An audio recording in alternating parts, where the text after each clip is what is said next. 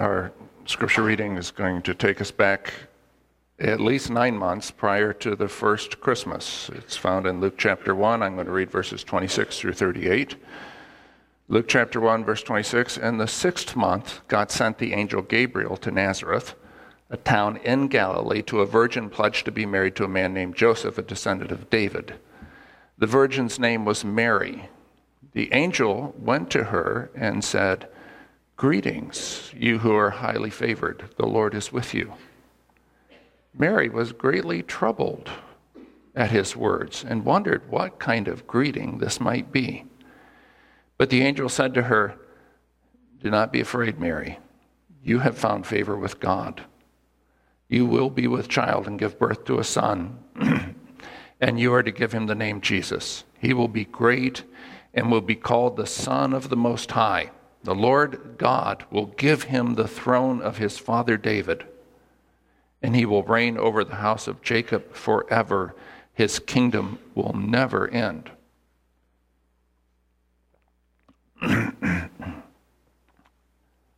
How will this be, Mary asked the angel, since I'm a virgin? The angel answered, "The Holy Spirit will come upon you, and the power of the Most High will overshadow you.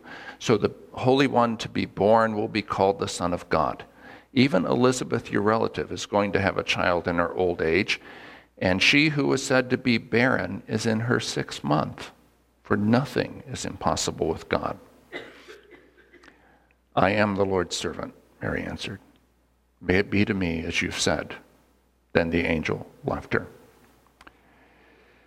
I found Christmas to be a time when people exercise their imaginations. Sometimes about Scripture, we imagine what it must have been like to have been present at Jesus' birth. I mean, the sight of the star or the appearance of the angels, the journey of the Magi. But it's not just the biblical story that fires our imaginations around Christmas, so do the cultural folk tales. You know, we see jolly St. Nick, who is grossly obese by National Institutes of Health standards, squeezing into a chimney, or we imagine what it'd be like to fly a reindeer-powered sleigh around the earth. Well, this morning I'm going to ask you to use your imagination. Maybe it's overworked already, or maybe you're the bah humbug type who never uses your imagination. But either way, I'm going to ask you to use your imagination, not because I want you to make things up, but because I think Einstein was right. Imagination is a vital tool in the discovery of truth. I want you to imagine, and I know this is going to seem strange for a Christmas sermon, but you'll get it later, okay? I want you to imagine that you are a sleeper agent for some... I didn't even have to ask. I knew before I looked. That you are a sleeper agent for some great power, embedded in a foreign land, living like you're one of us common people. Okay? That's the picture. So if you've read spy novels or you've watched science fiction, you know that a sleeper agent is a staple of those genres. He or she's a spy who's been positioned in a country or on a planet, in the case of science fiction, with orders to blend in but ready to be called on when needed. When a sleeper agent isn't active in duty, he or she is going to work or watching TV or taking in a ball game or having friends over on Friday nights. In other words, living a normal life. So I want you to imagine you're one of those people. In fiction, sleeper agents never get the big picture. When they get called on to perform some action, they usually don't know what it's all about. They're not told how their action's going to contribute to the whole. And what they're called on might even seem trite. Go to the 7-Eleven, buy a quart of chocolate milk, and leave it on the porch at 99 Elm Street. What does that have to do with anything? How's that going to win the war? The sleeper agent doesn't know, but his or her job isn't to know, it's to obey. Okay? Most of the tension in these stories arises from the fact the agent doesn't know why he or she is being asked to perform some action. They just have to trust that their superiors know what they're doing and are making the right call. Now, the reason I ask you to imagine this, you're a sleeper agent. You're embedded here. Not you. I don't want to say bed and you in a sermon all at the same time. That's not a good mix. I think our position is analogous to that. We go to work, we watch TV, we take in a ball game, we have friends over on Friday night, and yet we, if we're committed to Jesus Christ, are operatives in the kingdom of God. We go about our lives just like everyone else, but when we receive orders, we go into action. Those orders may come through the Spirit, by the Scriptures. Maybe our orders are to stop at a nursing home, or to send $50 to someone we don't even know, or forgive someone who doesn't deserve it.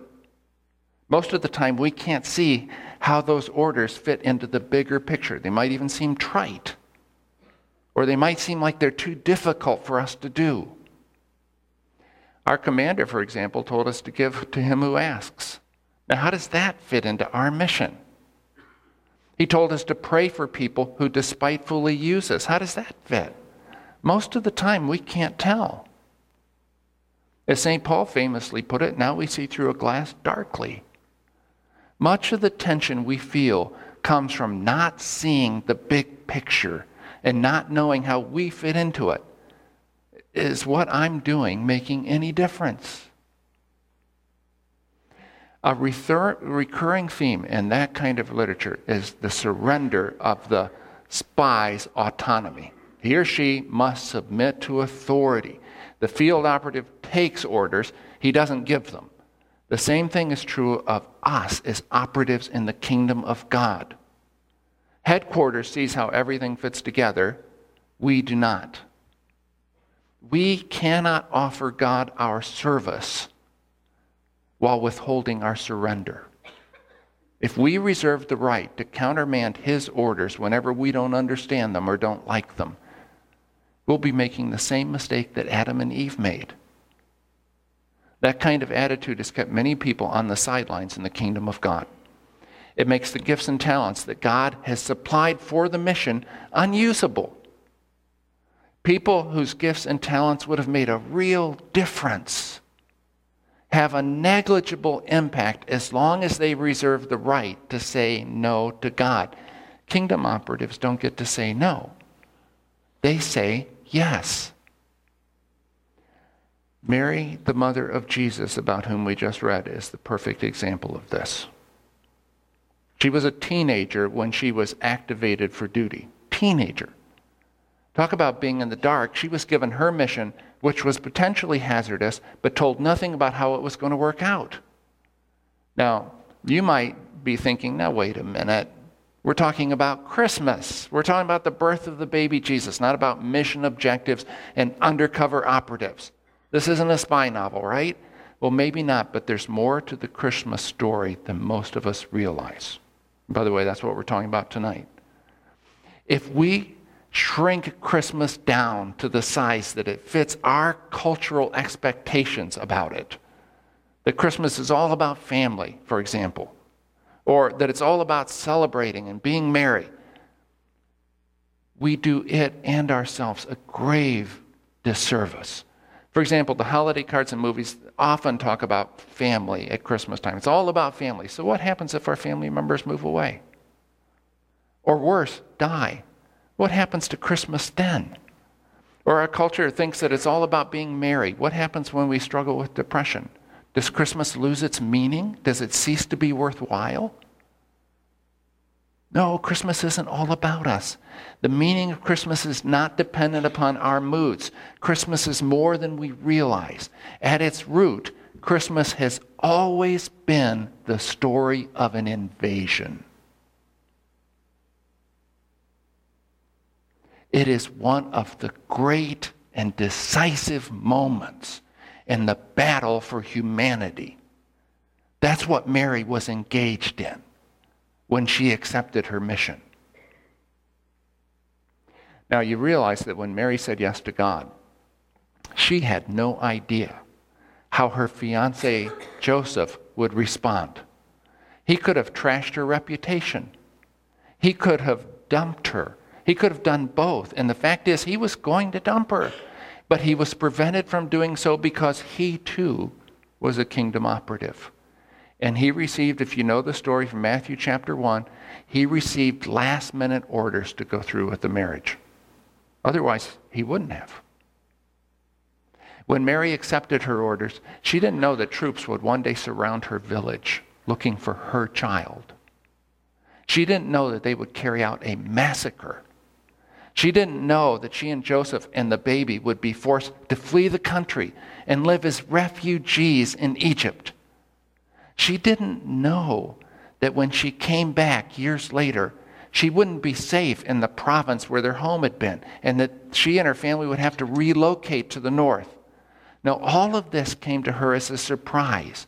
We look back at this story and we read it in retrospect. Well, yeah, but Mary had an angel visitor. And I would serve God wholeheartedly too if that happened to me.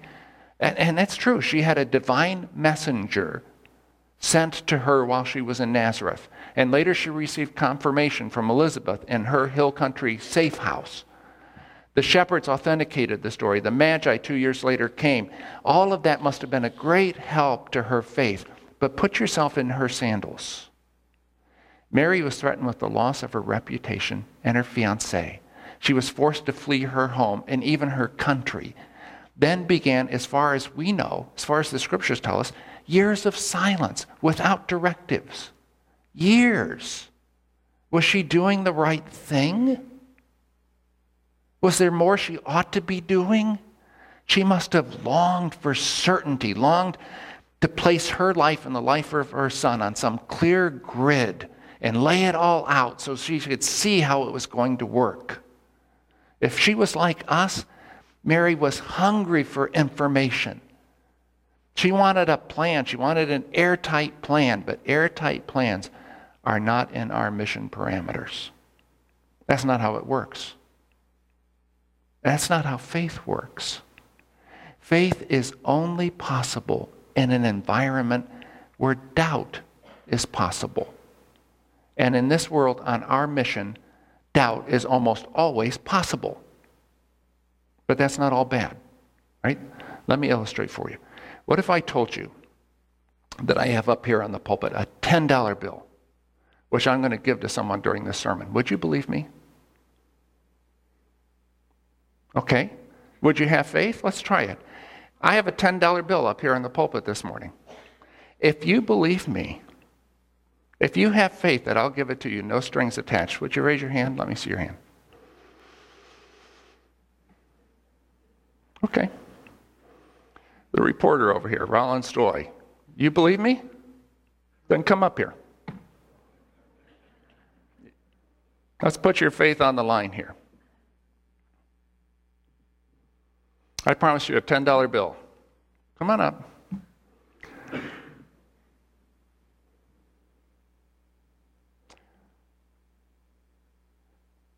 I promised you a $10 bill. Now I'm going to take away your faith. Pardon? Now I'm going to take away your faith. I'm going to give you the $10 bill. Okay, you can go back and sit down.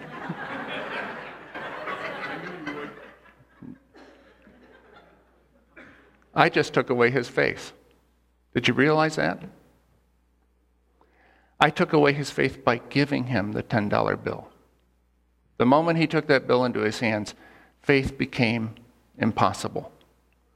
You can't have faith because you have the thing and there's no longer any room for doubt. Faith only operates where there's room for doubt. Now here's the thing. In our lives, in Mary's life, there's always room for doubt.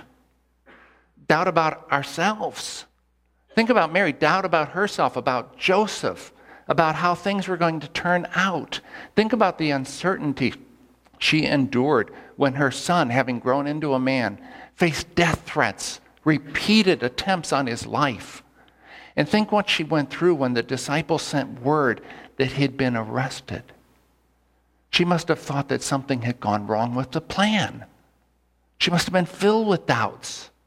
And then the ultimate disaster, his crucifixion. How did that fit? The angel never said anything about that. And yeah, it's true, old Simeon had warned her that a sword would pierce her own soul too. But couldn't he have been clearer than that? Why was there no advance warning? No time to take countermeasures? Now look, by comparing our situation to Mary's, I don't mean to suggest that they're equivalent.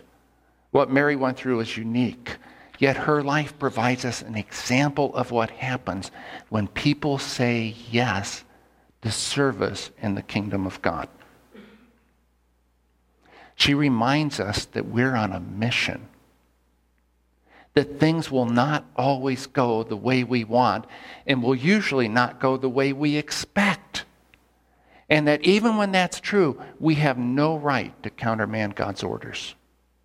Mary reminds us we don't have the whole picture.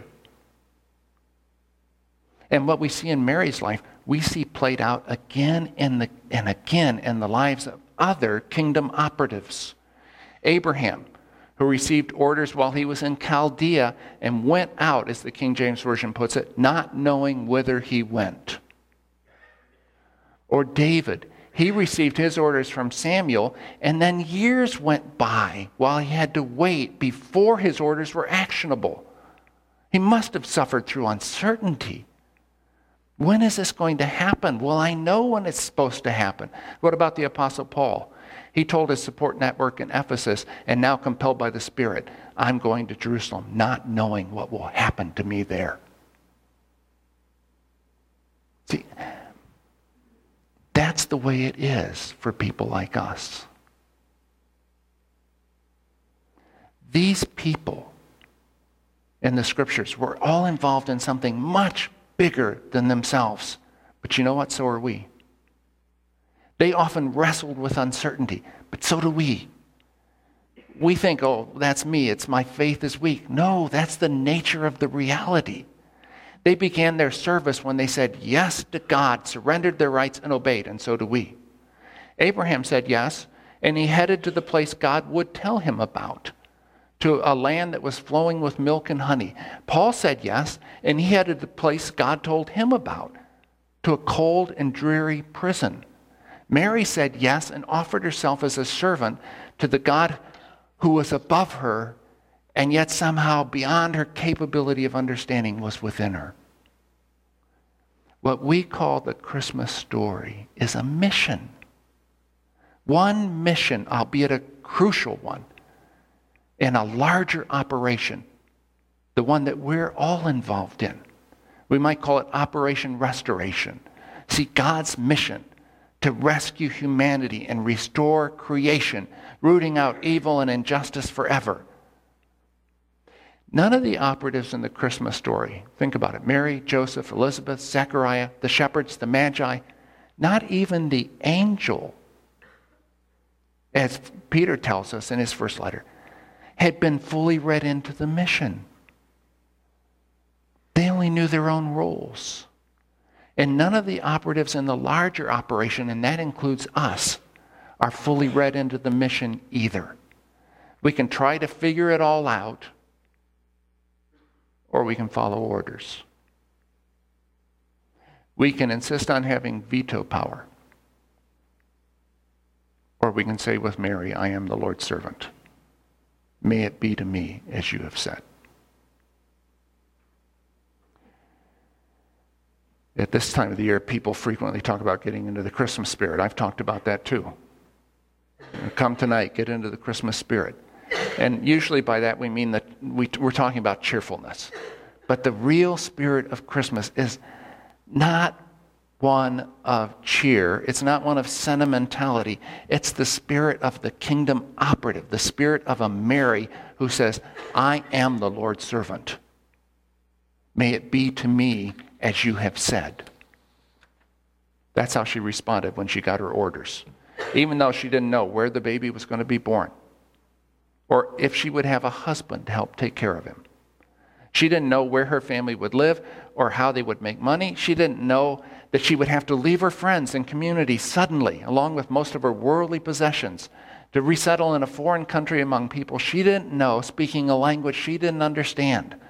She didn't know how her life would be turned upside down by the threats against her son. She could not possibly understand what awaited her, the sword that would pierce her own soul too. She had lots of questions. She did not have lots of answers, but she did have orders. And she said yes. That's what kingdom operatives do. spies like us, Jesus' people, serving God's kingdom in a world that doesn't acknowledge his authority or his right to rule. Spies like us have lots of questions. We will frequently not have lots of answers. But we do have orders. On this Christmas Eve morning, I want to remind you that Mary, great among kingdom operatives, was nevertheless like us. She couldn't see what tomorrow would bring. There was plenty to fear, trouble all around, a long list of reasons to decline her mission. She was like us, but she didn't decline her mission. She did not let fear countermand her orders. She said yes. She was like us. Let's be like her. Let's say yes to God. I'm going to close with a prayer from a well-known Christian mystic that seems to me to be a prayer that Mary herself could have prayed. Probably in her own words she did. It's also a prayer that you and I can pray. A prayer to the one who reveals himself to us as Emmanuel, God with us. My Lord, I have no idea where I'm going.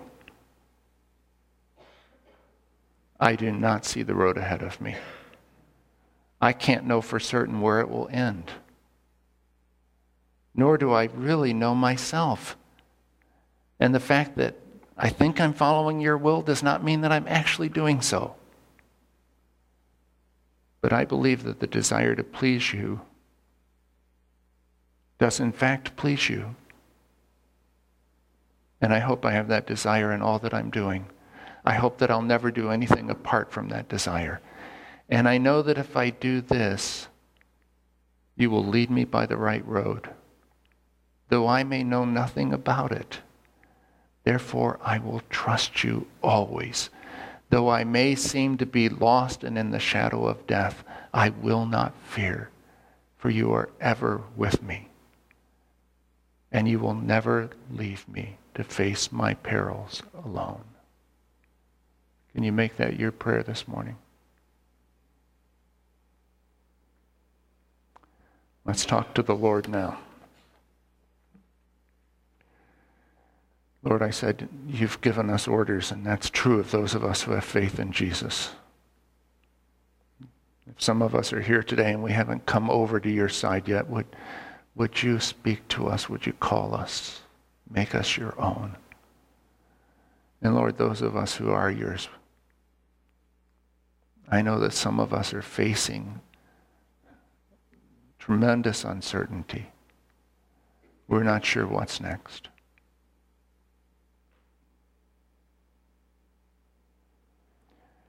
Grant us a spirit like Mary's, a Christmas spirit that says yes to you.